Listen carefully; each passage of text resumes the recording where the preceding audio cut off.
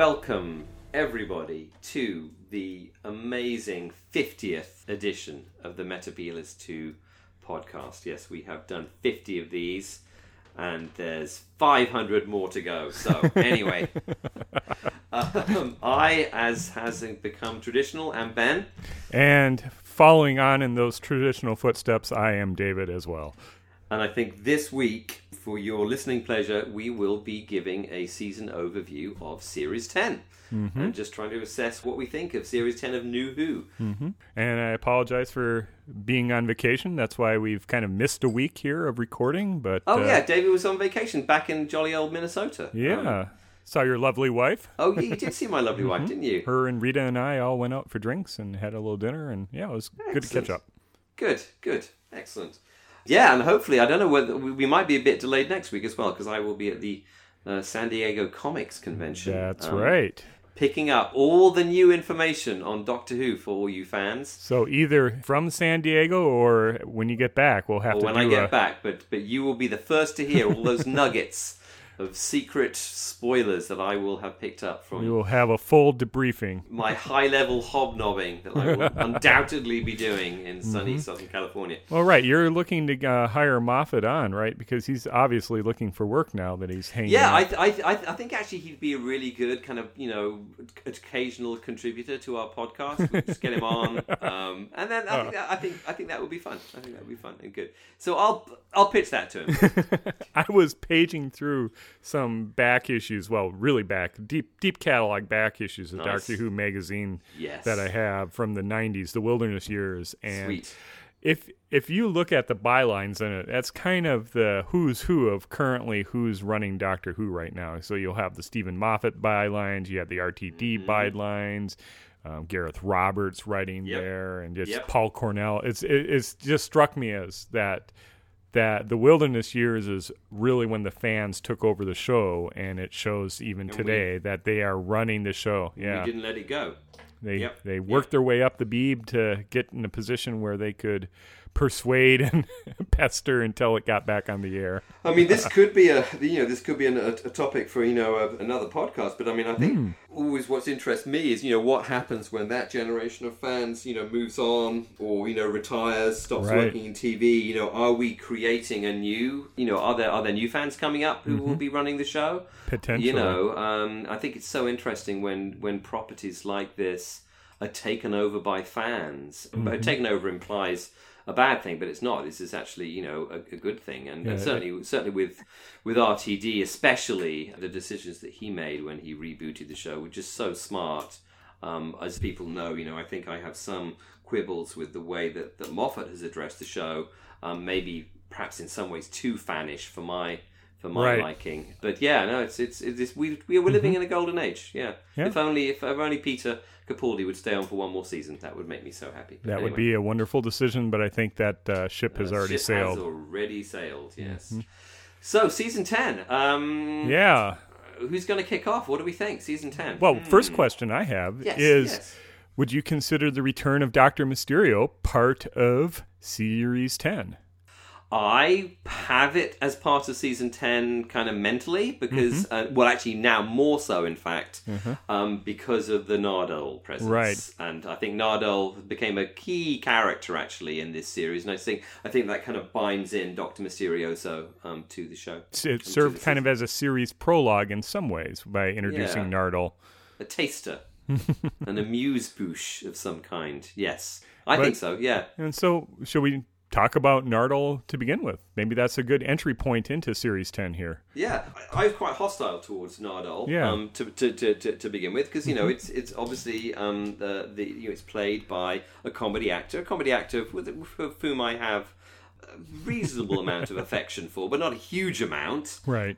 He's a funny guy. I preferred him when he was George Dawes, the big baby on Shooting Stars, which is when I first came across Matt Lucas. I think Little Britain really kind of took it a bit too far. I think one of the instructive things about Little Britain, of course, is that obviously both Walliams and Lucas are huge Doctor Who fans, as is proved by their introduction of their use of Tom Baker as the voiceover for Little Britain, and also guest stars Colin Baker and Peter Davison were on Little Britain quite regularly. Anyway, where were we? Nardole. So back to Nardole. Yeah. Return of Dr. Mysterio reintroduced the character. And I was very apprehensive this was going to be some kind of comedy character who's basically going to take the piss out of the show. I mean, the Doctor Who's a delicate show. You really can't take that much piss out of it before it starts people going, well, yeah, of course, it is nonsense. So you have to be careful, and I think we have fallen into the trap of doing that before in a kind of a wrong way, in my opinion. But I think, Nardole grew as a character over the season, and by the end I was just as affected as everyone else in the Doctor Falls when he kind of heroically stays behind. So, yeah. Character-wise, I think he played an interesting role as a foil for the Doctor, and so that freed up that kind of antagonistic relationship that normally is with the companion to allow the more teacher-mentor-student combination between the Doctor and Bill in this series. Right. So by having the third wheel, or by introducing Nardole to the series, Moffat allowed for that kind of crankiness, that sarcasm that the Capaldi Doctor exhibits to be directed towards Nardole and not towards Bill. So I think that was a really nice shunting off of the edginess of the Capaldi Doctor. Do you think that was deliberate? If it wasn't, it worked out very well. I think you're exactly correct. I think if that was deliberate, that was a super smart move by the showrunner. But again, I think sometimes these things can happen. With a good actor in a well-written part, writers can sort of respond to that. Though I suppose, it's only 10 episodes, so maybe they didn't have time to respond. Well, but they did. He did certainly respond in Moffat by including Nardole more and more into the series, because he wasn't originally slated to be a ongoing companion in Series 10, and just they found ways to make Nardole click more and more. Yeah, I think. My one disappointment about Nardole is we never really found out. I think we'll probably return to this, but I think one of the weaknesses of Series 10 was the Vault. Right. And that was very much set up in the early episodes. Nardole was in some way kind of the guardian of the Vault and had some hold over the Doctor to make him stay and look after whatever the guarantor of this promise. Exactly, and that never really paid off. And right. I think, again, that's probably part of, the showrunner and the writers kind of realizing that actually, Nardole probably had a different and more interesting role to play in the show rather than a purely plot-based role, and that kind of melted away. And we never really found out why he was the guarantor, or how he was a guarantor, or even his kind of physical makeup, where he was from. That was never really revealed. I kind of felt that was Moffat dropping the ball. It was sort of like he would introduce a lot of things that never really would pan out, and I think Moffat missed a few beats in this by some of the things he sowed early on with Nardole, just like in the Christmas episode with the bit with Constantinople. I thought that would have been a very interesting way to tie back in how Nardole's travels through times also would cause maybe problems for the Doctor, or interesting circumstances for the Doctor, or just in the pilot where he's very robotic and creaky and drops a bolt. And to me, that was potentially tying in or foreshadowing with the cybernization of Bill. Right. That might have been able to provide a less magical or Deus Ex Machina ending for Bill. If the Doctor can uncyborg Nardole, perhaps he could do something for Bill similarly. Yeah, I kind of feel like Nardole was wasted in ways, and in similar things like what Moffat would do with Clara, saying like, "Oh, she's now a programmer," or "Oh, now she's a governess," or "Oh, now she's a teacher." It's the same type of thing. Like in the last episode where Nardole is suddenly this fancy black marketeer, or he had a blue face at one time. They're throwaway lines, but they're not throwaway lines in the good way that adds depth, like in a Bob Holmes type script. Yeah. They're like scratches on a vinyl record where they're irritants. They're throwaway lines in the same way that watching Family Guy is a really irritating experience because a lot of the humor in that really crap show is to do with just like non sequiturs, which are funny for a second until you realize this is just like a non sequitur. Right. And I think in some ways it's kind of lazy writing, and as you said, it doesn't add depth; it just adds difference. Adds noise. It's noise, yeah. It's literal. It's not literal noise. It's metaphorical noise. Yes, exactly.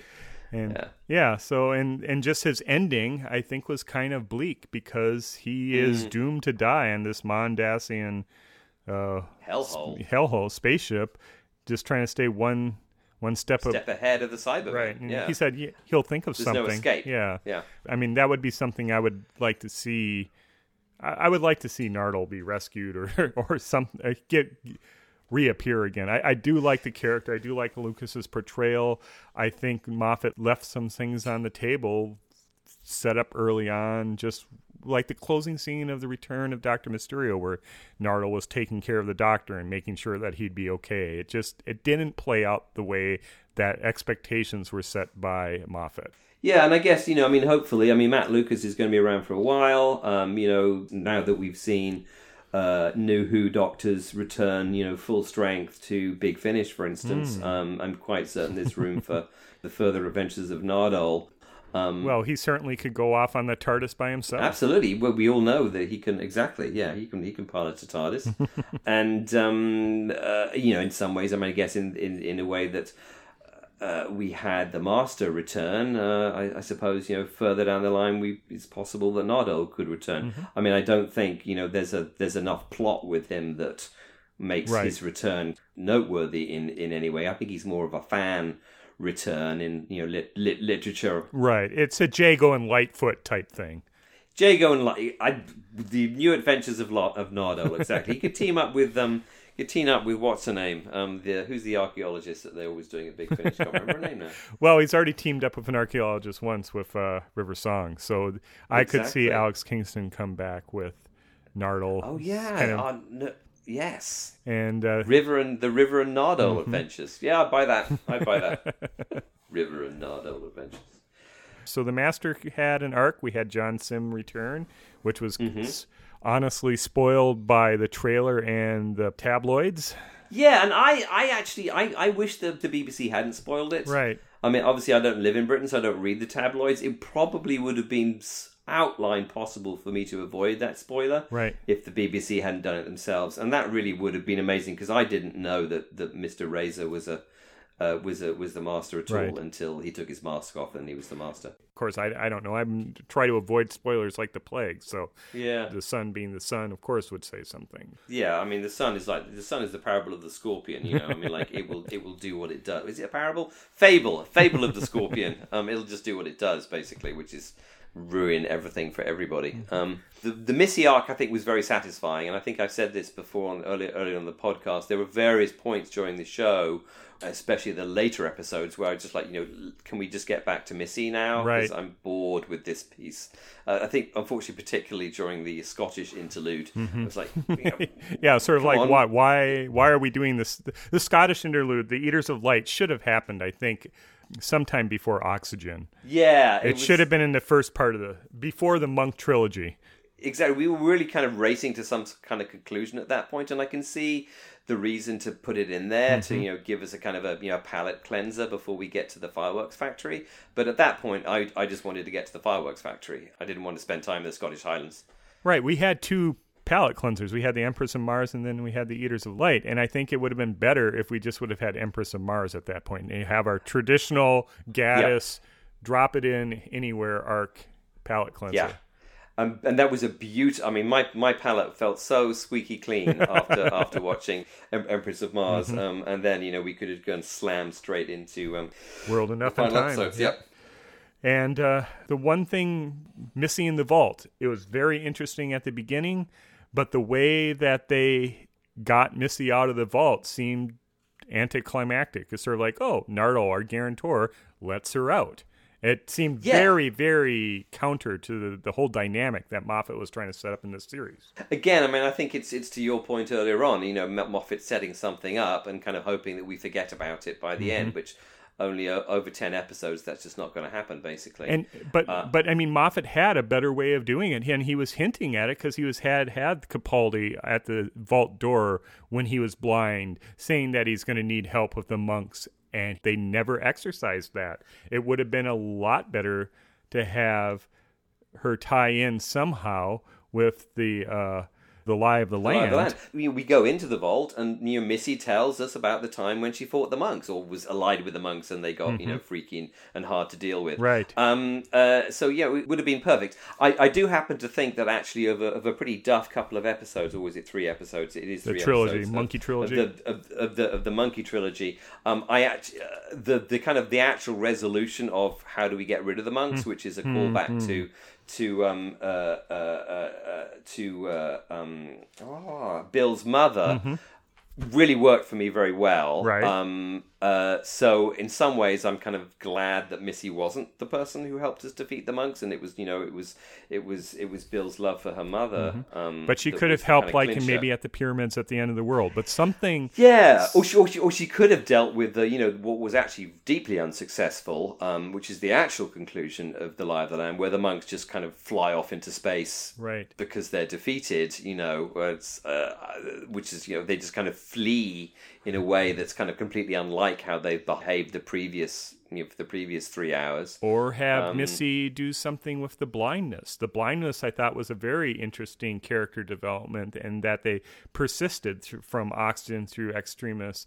But then at the end of the pyramid, at the end of the world, he has his vision back. I think it would have been a much more interesting, perhaps, or better tying in if Missy was somehow let out of the vault to help the Capaldi doctor get his vision back. Yeah, and one concern, imagine, the comedy, slightly, I guess, maybe overly tasteless comedy potentials of, Missy leading a blind doctor around. Maybe that's why they didn't do it, actually, because it would have been kind of mean to blind people.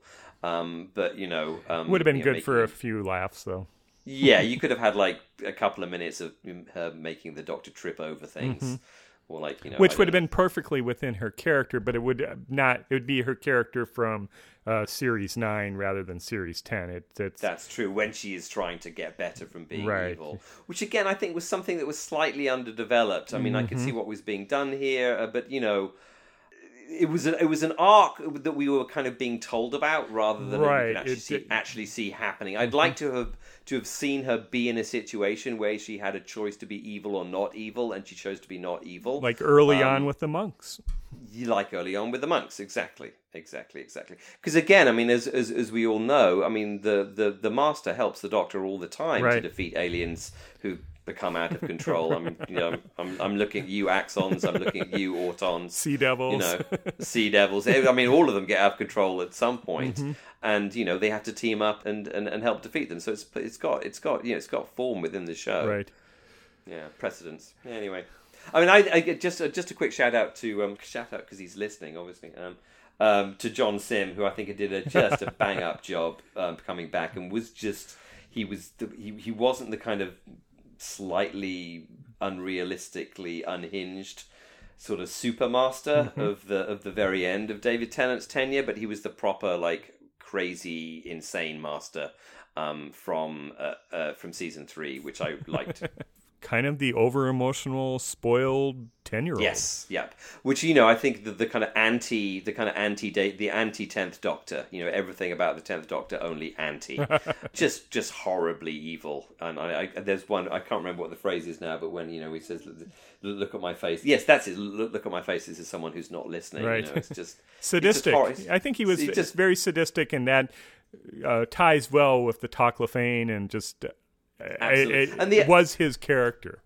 Yeah, and the idea that he would basically spend 10 years in a plastic mask simply to upset the Doctor by having the Doctor's favourite companion be turned into a Cyberman. Right. It's just like it's kind of pathological sadism to the kind of nth degree, which again fits perfectly with what we know about the character of the Master in the past. The Master will dress up in costumes for kind of years on end for no readily apparent reason. And here, he had a horrible reason. And it was great. It was very well done, and he's a great actor, and it was so exciting to see him back on the show. Yeah, and I almost again thought maybe he'd tie in somehow getting Missy out of the vault. Right. There's a lot of interesting ideas that Moffat came up with, but I just felt that the execution was a little sloppy. Yeah. And things didn't really pace together very well. There were things that were sloppy. I mean, there's been things that have been far more sloppy in previous Moffat series. So I was actually, I felt this, in general, season 10 was this little bit more professionalism here, both in terms of the way the show is constructed and some of the writing, and just like not doing things like making Neil Gaiman completely rewrite an entire episode in order to fit in a companion he didn't want to fit in anyway, right, and then change it anyway. That whole mess around Clara, which still kind of really rankles with me. So again, I thought there's a good tight season and some great callbacks with the Master and Missy, which is what we were talking about. Bill, yeah. you want to cover the whole Bill? Yeah, Pearl Mackie. Pearl Mackie. Wow, what an actress! Wonderful, beautiful actress, and I think she was the most likable New Who companion that we've had. Yeah, I really don't like what they did with the character. Nope. I think she, as a character, really got the short end of the stick, and I can't remember a companion in New Who has been worse treated. I absolutely agree. And I think it's interesting, that they got an actor of Mackie's consummate expertise, to pull off the kind of arc of that character. And one kind of, and this is not necessary to criticize someone like Jenna Coleman, but I mean, one kind of trembles with fear at the idea of an actress like Jenna Coleman trying to pull off that character arc. Pearl Mackie just kind of aced the whole thing, which is a shame, because I think if she'd been less talented an actress, then I would feel less disappointment at her leaving, and I think she wouldn't have been able to carry off what she did so well. So I'm very sorry to see her go. I mean, in some ways, we have been spoilt a little bit by Clara to imagine that New Who companions do last longer than a season. In general, New Who companions have been kind of seasonal. At least they were during the RTD era. I think both Amy and Clara, the Moffat first two companions, female companions, overstayed their welcome. Yep. I think their stories were effectively over and then dragged on. Yeah, and I think at some point, obviously, we'll do a podcast about the Moffat era as a whole. I think that is one of the overstaying welcomes is one of Moffat's weaknesses. He has a character that he likes, and is either, this is probably not true, he's either too lazy or just too in love. I think that's more of it. He likes his characters. He likes his characters and wants to stay with them. Yeah. And so this was the series of Kill Bill, or Put Bill Through Hell. Yeah. And just what the characters would do, or just what the writers would do with Bill, I didn't really see much character development in Bill overall. She was a strong, independent young woman at the beginning, willing to stand up for herself, follow her curiosity, and she was that up until pretty much they destroyed it with was it the Lie of the Land? With the Lie of the Land, where she shot the doctor, and then the doctor laughs at her for this mental torment that they put her under. The misplaced humor of Moffat with Bill's date with Penny always being interrupted. I thought that was misplaced, and it wasn't funny the first time, and it definitely wasn't funny the second time. Yeah. And then there's a lot of things that seem pasted on for Bill's life, with her foster mother Moira, with her flatmate or housemate friends in Knock Knock, Penny Heather being introduced at the beginning and then only returning at the end. There are no hints of Heather in the story, or even that Bill was even thinking about her. Yeah. It just seemed to be a really misuse of a really good character. And then kind of how RTD in the end of time, his final farewell. Yeah, I think it is. He had some self-indulgence where he revisited all his characters that he created, and the Tenant Doctor going back and seeing everyone. I feel Moffat was self-indulgent by this whole series by revisiting plots and tropes that he did over his tenure as showrunner, from whether it be a rehash of the silence with kind of what the monks were, or just the whole series finale. So we have Danny Pink being converted into Cyberman. Now we have Bill converted into Cyberman.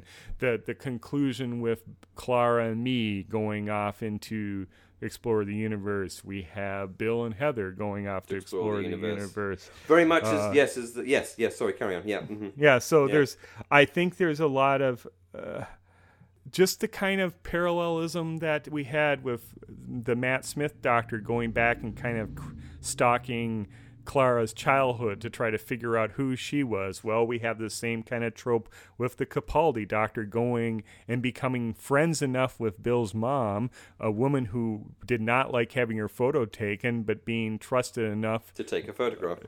To take not just one photograph, but several photographs, yeah. Right. Yeah. And so I think that Moffat was revisiting his ideas that he had previously, trying to do them do them better. And to me, it seemed like this was what I took as a relaxed show writer with nothing to prove at the end. By the end of the series, it struck me as a showrunner who was on fumes, just trying to replay his greatest hits. I mean, I'm as harsh a critic as Moffat as anybody, but I actually think that's maybe a little bit too harsh. By the end, I was getting the impression that this is someone who is revisiting failed old plots and like rebooting them and trying to make them work better. I think, I've been, and I think I've said this before, obviously have said this before on the podcast, Moffat cannot write a family character, or he really can't write for humans. And if you just compare just the sympathy and empathy of RTD's writing for Rose's family with, Moffat's pathetic attempts to try and get Clara's family to function as like a recognizably non-robotic alien family, which is what they come off as, to be honest. I actually felt that that Moffat came off pretty well in terms of Bill's family relationships. I mean, they were still kind of stodgy and weird, but they weren't as nearly as stodgy and weird as Clara's, or right. or Rory and Amy's relationship was at various points. I think that's a lot to do with that Bill really wasn't a plot point. Things happened to Bill, but Bill wasn't the cause or the central focus, like Amy and her baby and the rift in time, or crack in time, or Clara the impossible girl. And I think you are right. Is that we were promised big things. Again, there were big things promised for Bill. There was an equivalence with Susan that was kind of deliberately made, right.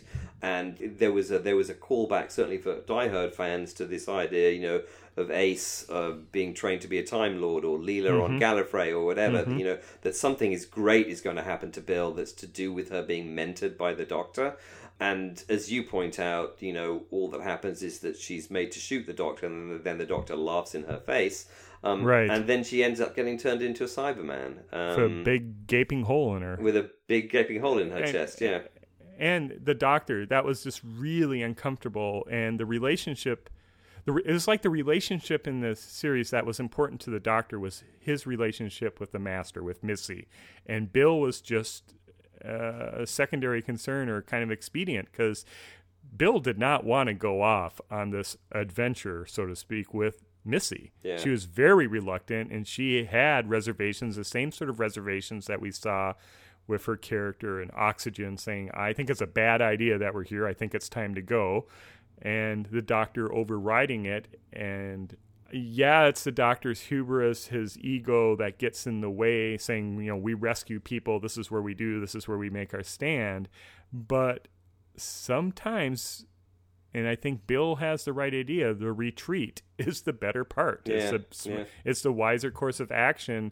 And the Doctor was more concerned about his oldest friendship with Missy rather than this friendship, his relationship with Bill, a woman who he basically took under his wing and mentored. And it really went nowhere. And it felt like a betrayal at the end.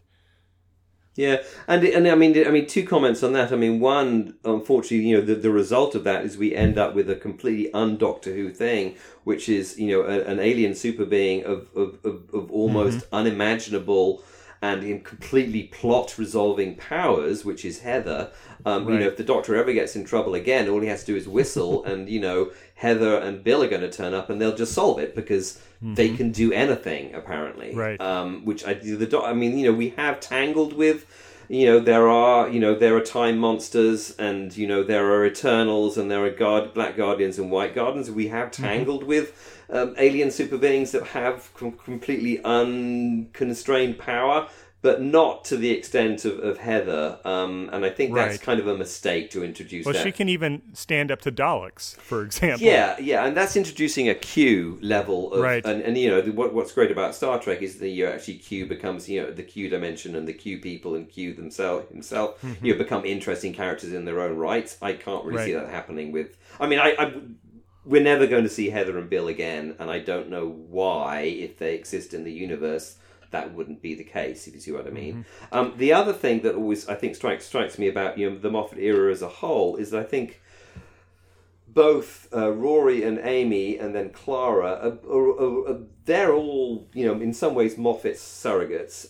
Amy is, the kind of most obvious looking, Mary Sue you've ever seen. A completely drop-dead gorgeous Scots woman. And I would mention that she's definitely Scottish, which is also what Stephen Moffat is, who's married to a hopeless idiot of a man. If that isn't like a Mary Sue marriage, I really haven't seen one. And then of course Clara, as we've said before, is Moffat's attempt to insinuate himself into every aspect of past Doctor Who. It's an attempt to win the show by retconning everything to his own model. Both of those companions have this kind of strong writerly purpose. Bill doesn't. Bill is an actual character, if you see what I mean. Right. A believable person up until the end. A believable person. And sadly, in this particular series, what happens to believable people are shitty things. And it's things like it's the Monkey trilogy, that actually kind of I think make me sad about Bill. I think actually the kind of transcendence in Dr. Falls actually kind of works pretty well for me. But I think, throughout the run, she was pretty shoddily treated by her mentor. Right.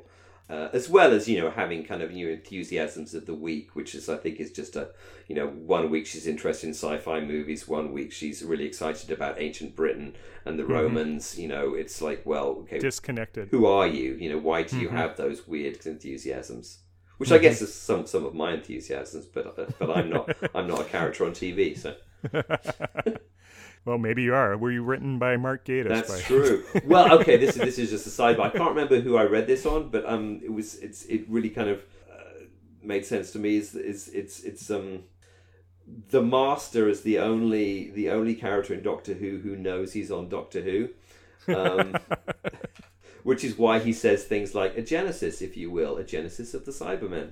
Right. Because he's seen Genesis of the Daleks. He owns it on TV. He owns it on DVD. He's the only character in the show who knows that he's on Doctor Who, which I think is a really kind of fun idea. Yeah. So it was interesting that the point that you're saying that Moffat trying to win Doctor Who, and that goes counter to the lines that Moffat wrote of the Doctor in The Doctor Falls, saying it's not to win, it's just to be, it's the right thing to do. Yeah, I think it's very counter to what Moffat has been trying to do. The portrayal of the Doctor in that final episode of saying, I'm not trying to win, I'm just trying to do the right thing. I feel like this whole arc with Capaldi, and then now we know going to the first Doctor portrayal, the David Bradley portrayal of William Hartnell's first Doctor, this, I think, at least setting up, works so much better than what he did with Matt Smith. Right. If we're going to take as canon the 13 regenerations. Because there's so much of the first Doctor parallelisms in there. The Christmas episode, I think they've announced the title is going to be The Doctors. The Doctors, and right. It seems to me that have the first regeneration and then the first regeneration of a new cycle, it seems to me like that would work a lot better than what of an ending than what the crack in the heavens, Gallifrey trying to get through and giving Matt Smith godlike powers to shoot down Dalek spaceships. It's kind of like the excesses of an RTD finale, but then with Moffat's desire to win Doctor Who, to make the most epic, the most powerful, the most lasting contribution. And I don't think holes in discontinuity or continuity need to be filled. No, exactly not. On the other hand, he did, I think, something really good for the series by blowing up the single timeline of Cybermen and falling on the theory that you espoused last summer that this is a natural progression of humanoids of a certain type. When you take away compassion and add technology, or take away feelings and add technology, then that is the natural outcome. You are going to have Cybermen. Yeah. And so we don't have to have an explanation why there's Cybermen on Telos and Mondas and in a parallel Earth and anything like that. It works.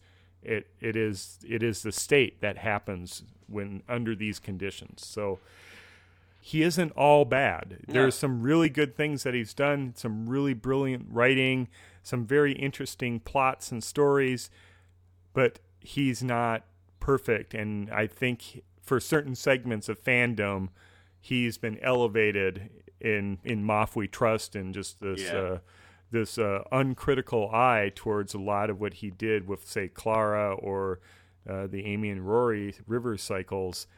I don't want to do a Moffat retrospective until more time has passed, because I really need to see what Chibnall is going to pick up on or undo or ignore that has been done with Moffat. Yeah, I mean, I think this is actually one of the things that's most exciting me about Chibnall, is that we've only had two showrunners. So we've had one showrunner and then we've had another showrunner. The proof of the pudding is really in what happens in the third instance. Right. Because we've had two different ways of doing the show, two very, very different ways of doing the show. And so what is a third way to do the show? That seems to me to be a really interesting question. In terms of kind of season 10, though, this is the best. To me, this is one of the best Moffat seasons that I've been able to experience.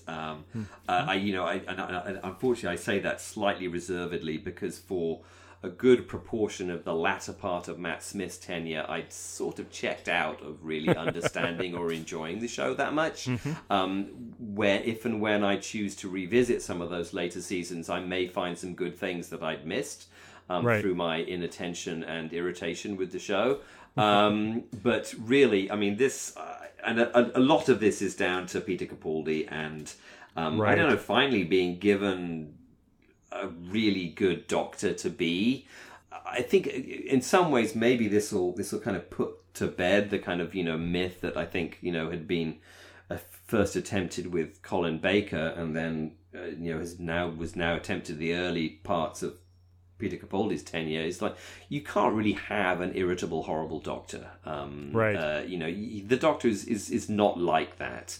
You could get away with it with Hartnell, but because Hartnell he was the character, first Doctor, he was the first one, and he arced into being nice. I mean, that's what happened. By the final episodes of Hartnell's tenure, he was a cuddly old man.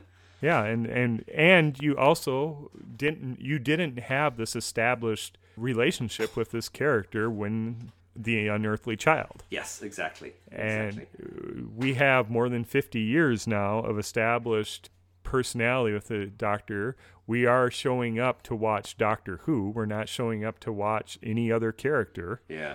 And to make your main character irascible or unlikable or vicious or whatever, yeah, irritable, which was the Colin Baker Doctor portrayal early on, it doesn't work. It repulses the audience. If you look at the viewing figures of the Capaldi era, that first deep breath was like 9 million in the UK tuned in and watched. And after that first episode, it dropped and it never really recovered. Yeah. And so the casual viewer wasn't able to see the arc. Yeah. Because Series 10, Capaldi, is a lot more likable. And it shows the Capaldi Doctor character developed.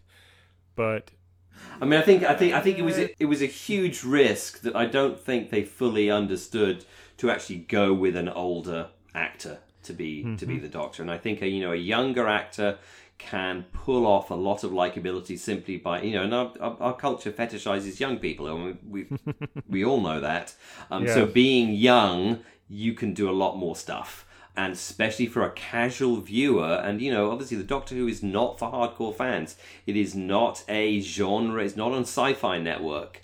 It's not Babylon 5 or something. It's not a minority show. It's a popular culture show that is designed to appeal to everybody. And I think its prime viewership is casual people.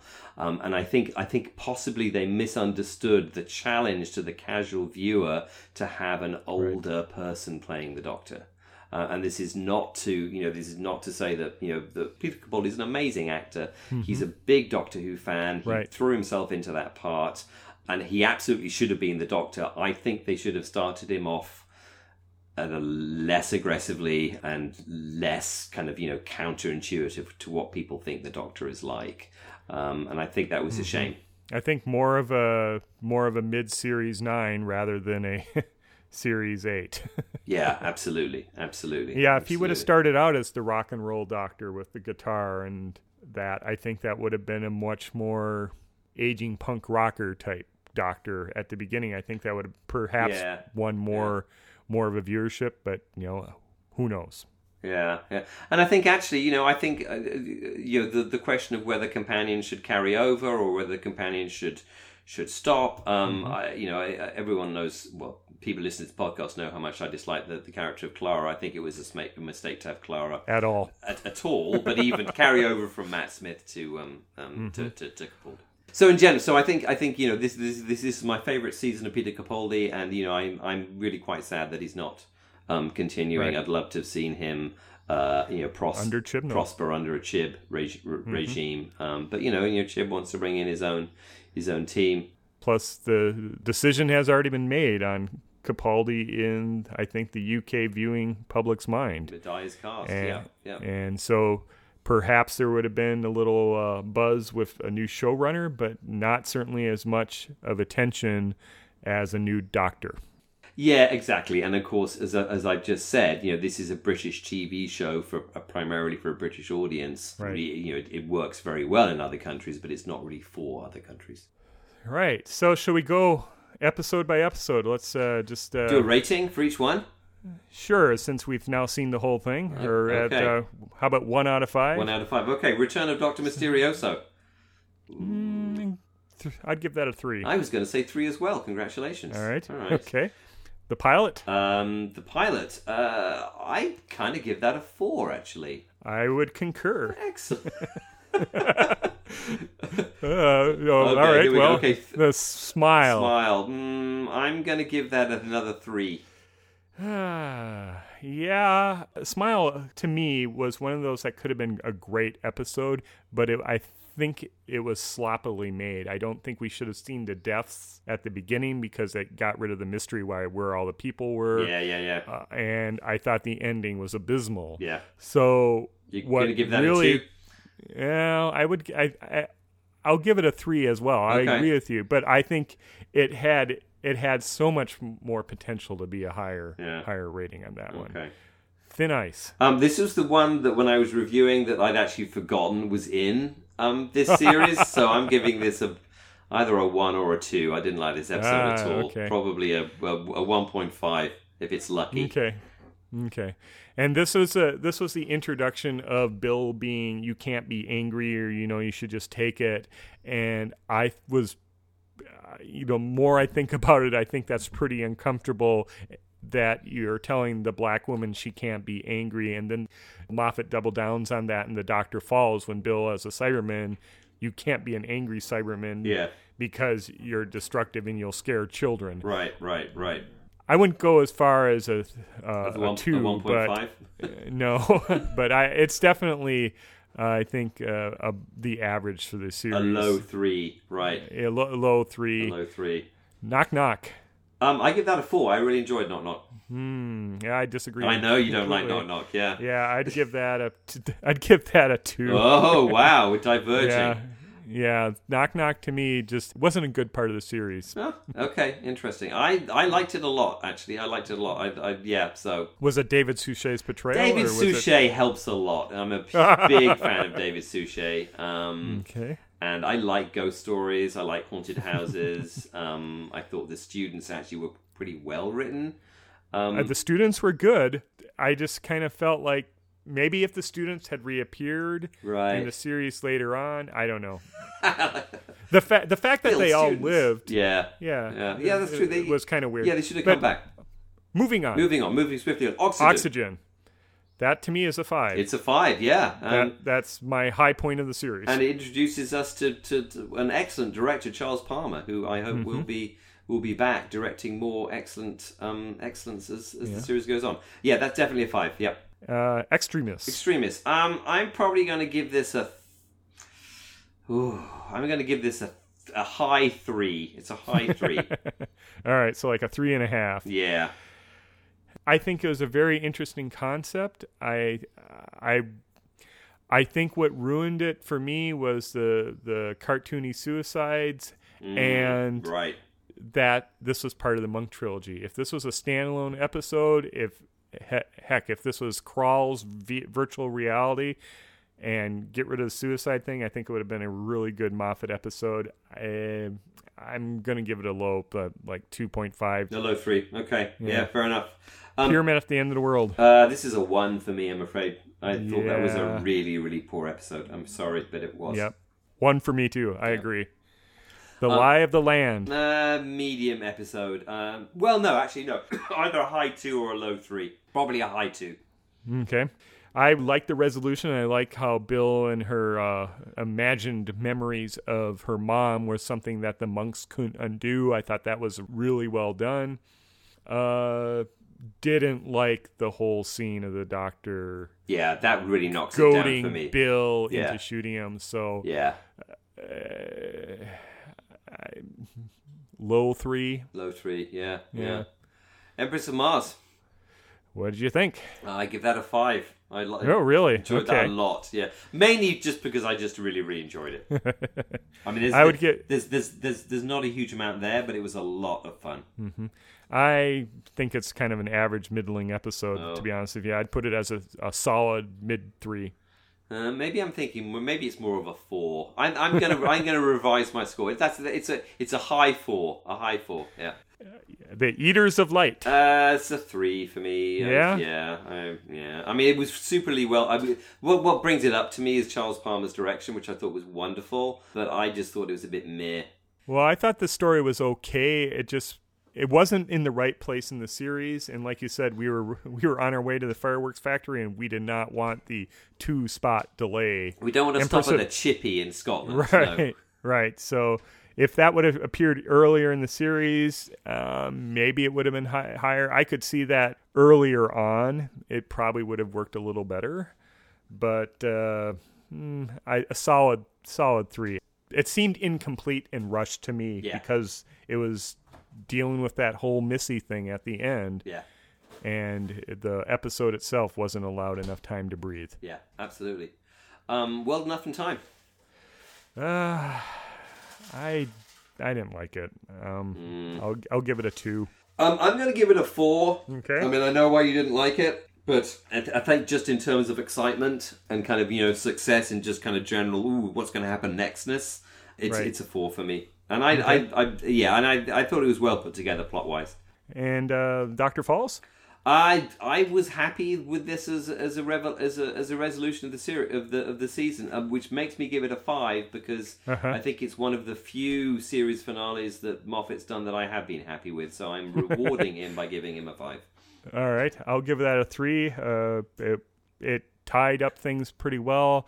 I think a lot of things that Moffat set up or sowed early in the series, we didn't get the payoffs in a satisfying way. Oh, okay. All right. Well, different strokes for different folks. Yep. But I would agree with you. The Series 10 is certainly a lot more enjoyable of Moffat's output, at least since, for me, Series 5. Yeah. So I think so. Yeah.